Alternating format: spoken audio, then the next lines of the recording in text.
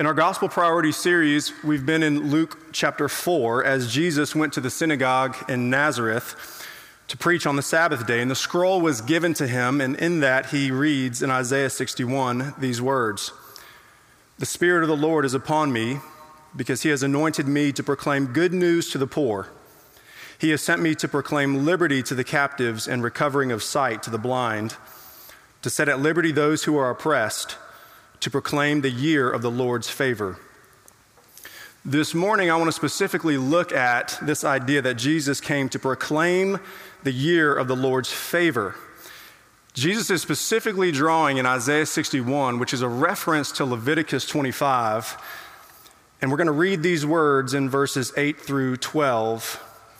Hear the word of the Lord. "You shall count 7 weeks of years, 7 times 7 years, so that the time of the 7 weeks of years shall give you 49 years. Then you shall sound the loud trumpet on the 10th day of the 7th month.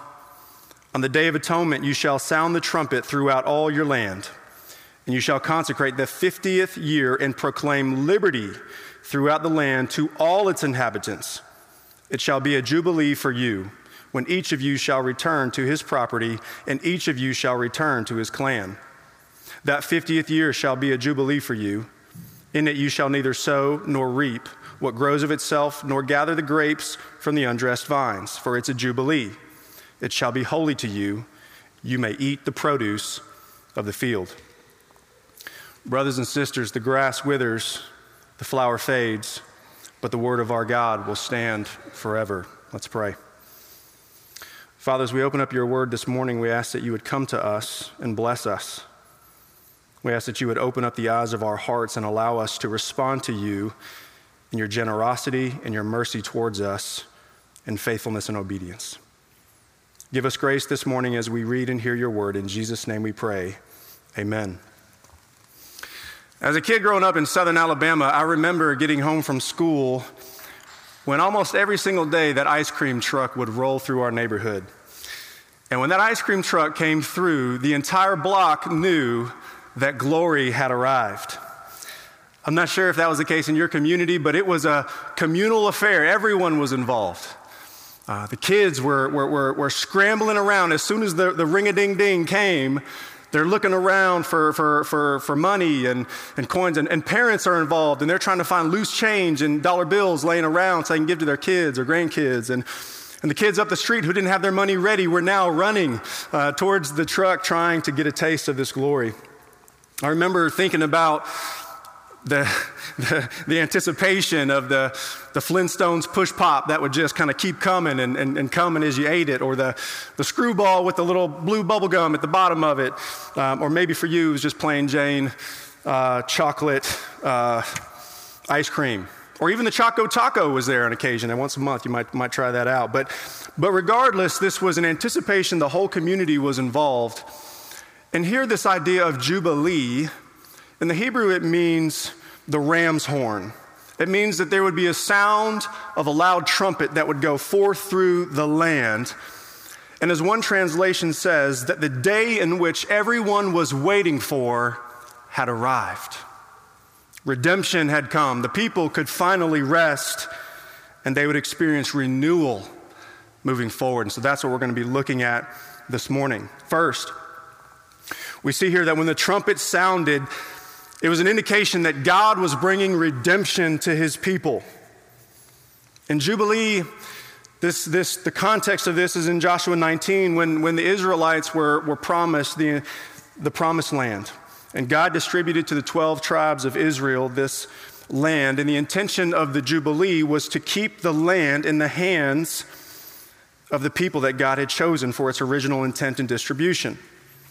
But after 50 years of living in the land, there's a few things that could happen. You could get in a bind. You might get into some trouble, and maybe you get into some debt and you end up selling a portion of your land or your property. Even worse, sometimes you would sell the entire title of your land to someone else. And if it got even worse than that, maybe you would enlist yourself and your family into debt servitude to pay for the debt that you had acquired. So what's being proclaimed here in verse 10 is the idea of liberty and freedom which means that God was giving release to his people that they would finally be able to return to the land.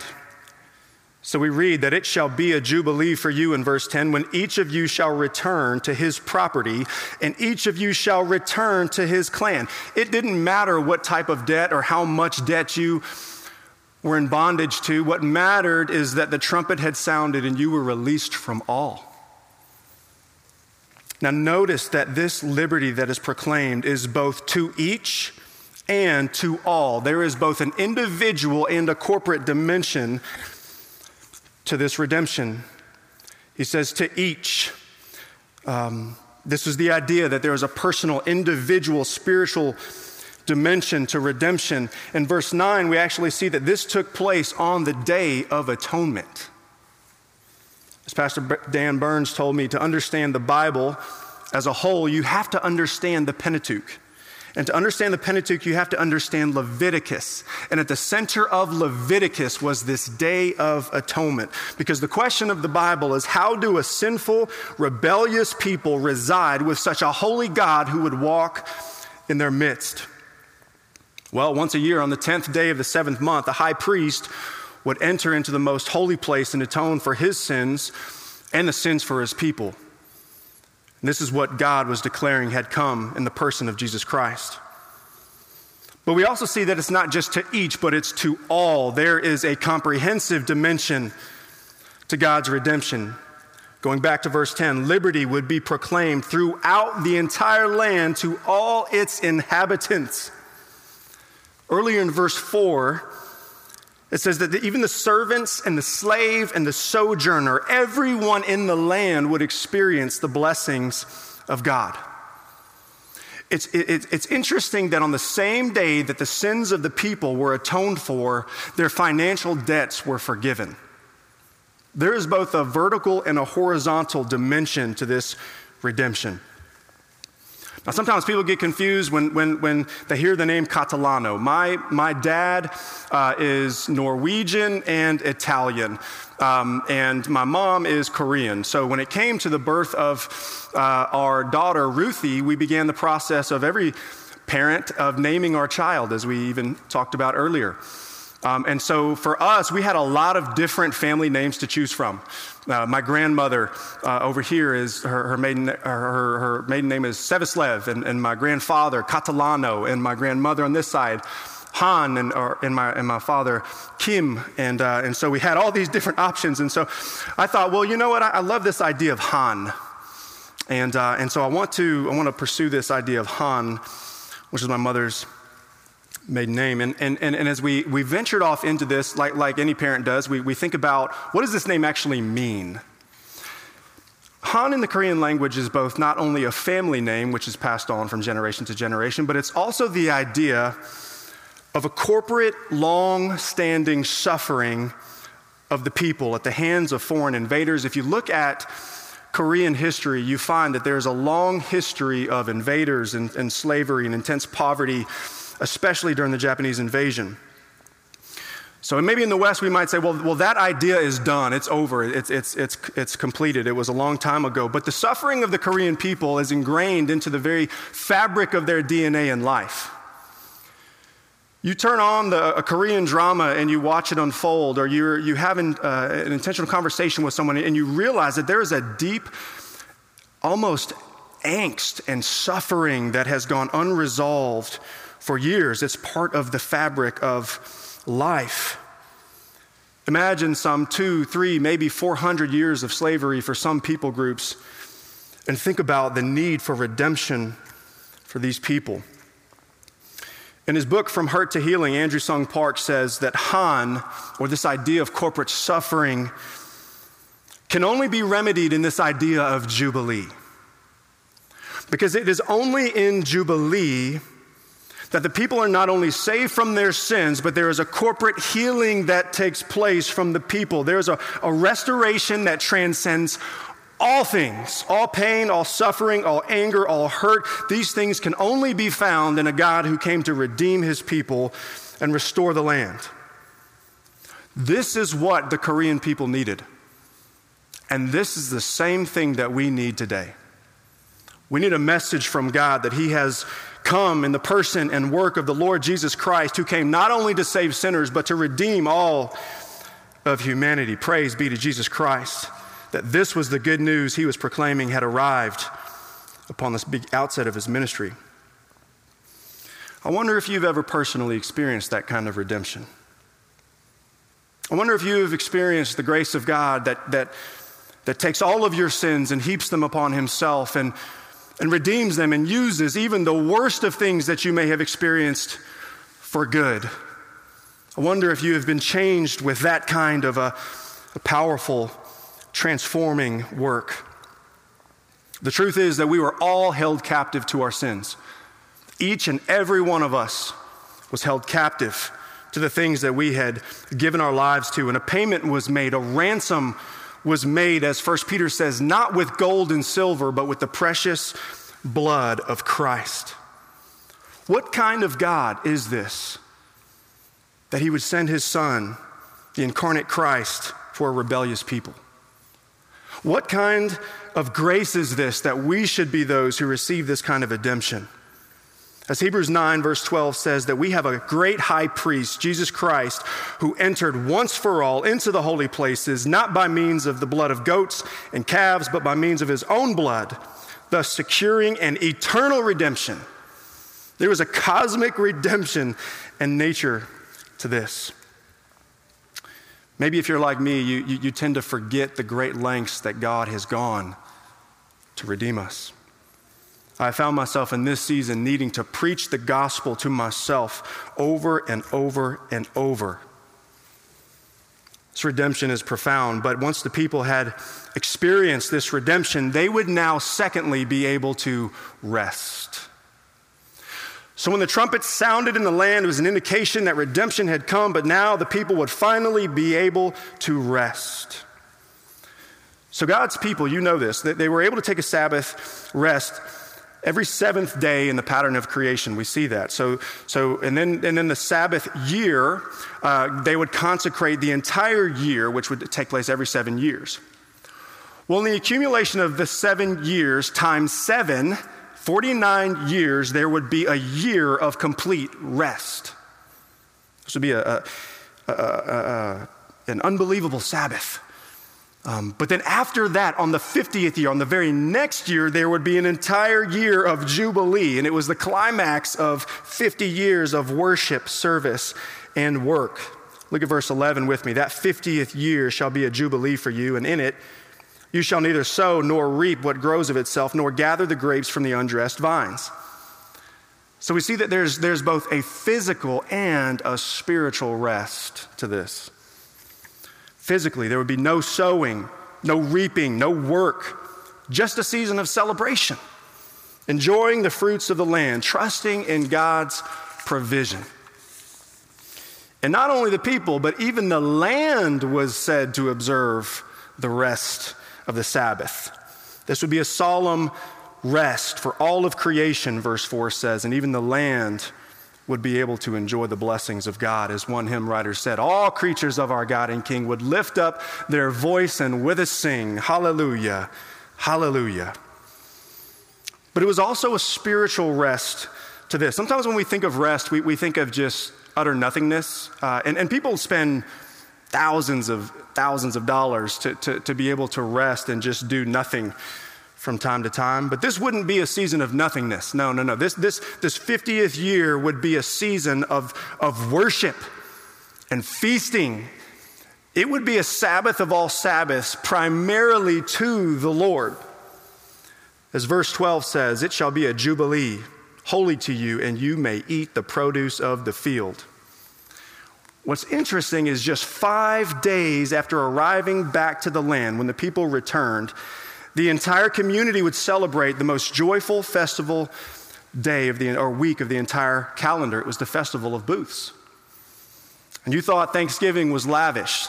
This was an entire week of feasting off of the land. They would live in huts and booths, and for a week they would demonstrate to God their utter dependence and vulnerability before a God who would provide so graciously and faithfully to them. So this isn't just a physical rest. It's an actual soul rest, which is one of the reasons why on Sundays we come and we worship both morning and evening, is because the day should be a day of rest for the people and the land.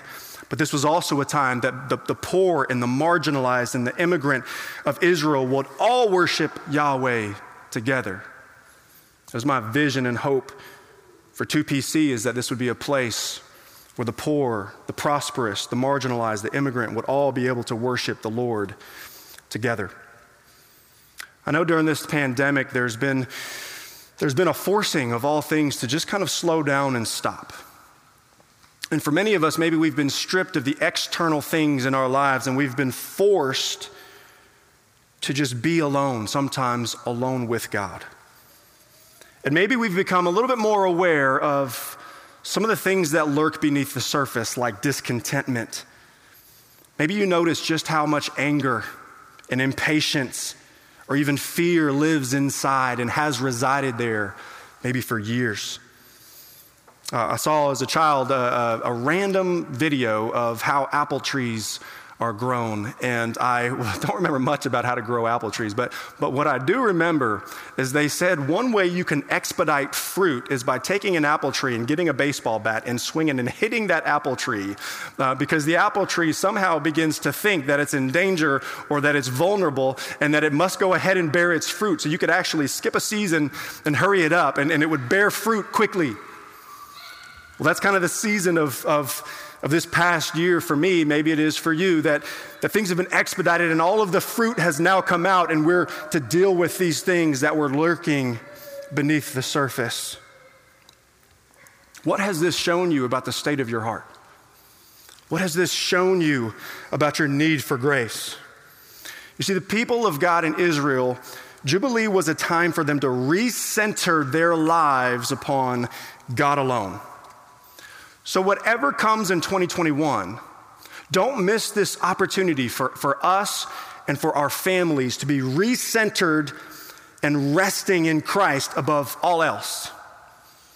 I don't know about you, but maybe for the past 49 years of your life, you've been longing for this kind of soul rest. Maybe you've tried everything out there to give you this internal sense of peace and rest, and you haven't found it. This could be the day of salvation. This could be the day of liberty and freedom and redemption and rest for you, because we know our hope for 2021 is not in some idea out there. It is in a person, and his name is Jesus Christ.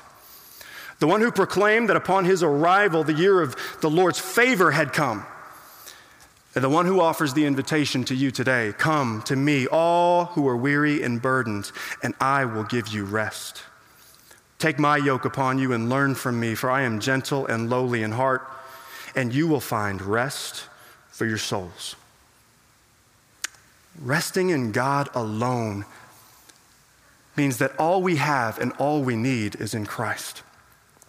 As the Apostle Paul said, if I have food and clothes and Christ, then I'll be content. Or St. Augustine said, you have made us for yourself, O Lord, and our hearts are restless until they rest in you. Whereas the psalmist says in Psalm 73, whom have I in heaven but you? And this earth has nothing I desire besides you. My heart and my flesh may fail, but God is the strength of my heart and my portion forever. Or as the hymnist sings, Jesus, I am resting in the joy of what thou art. I'm finding out the greatness of thy loving heart. Thou hast bid me gaze upon thee, and thy beauty fills my soul. For by thy transforming power, thou hast made me whole. When the trumpet sounded, this would be a day of redemption. It would be a day of rest. But ultimately, in that rest, thirdly, the people would begin experiencing renewal. God was bringing renewal. So that for the next half of a century, the people would recenter their lives upon Christ, and they would both now be able to have their hearts cultivated in both humility and in generosity.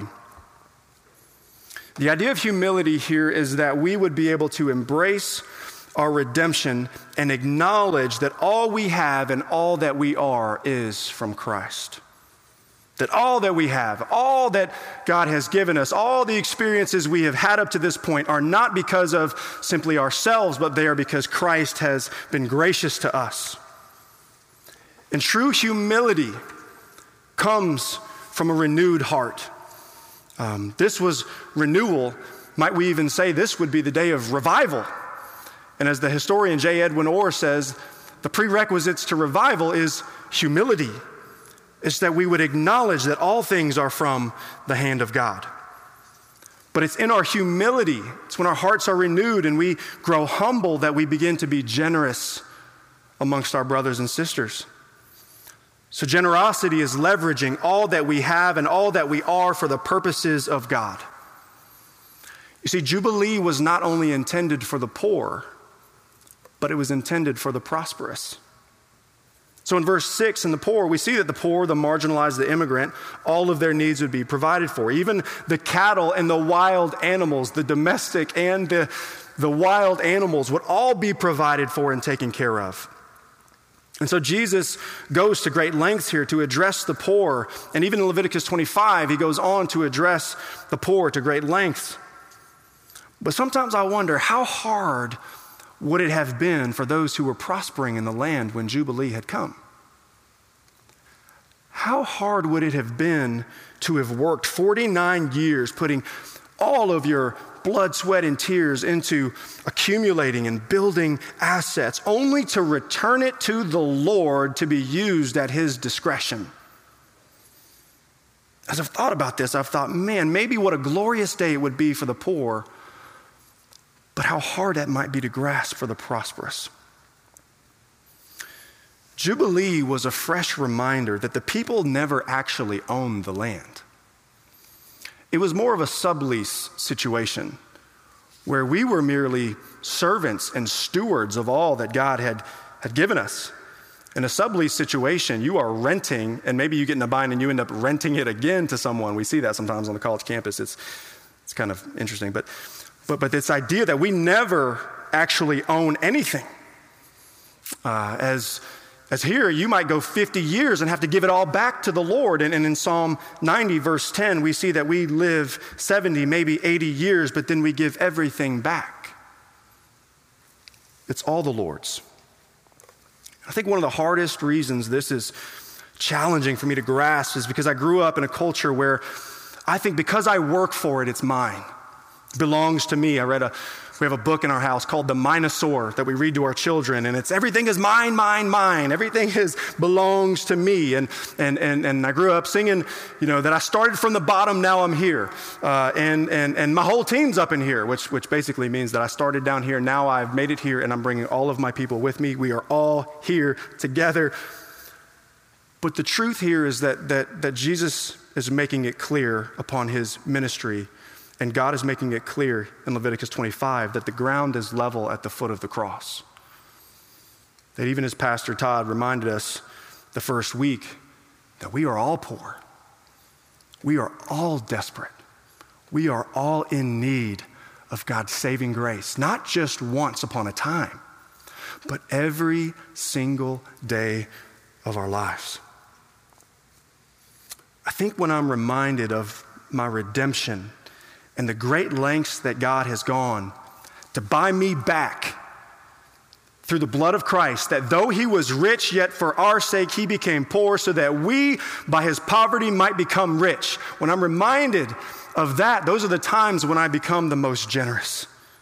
When I view all as from him and because of him, to be used from him, through him, and to him. Now, history doesn't show whether or not Israel ever got to practice this year of Jubilee. But we do learn something in particular about the character of God, that he is a humble and gracious God. And he has displayed his generosity to us in giving us Christ.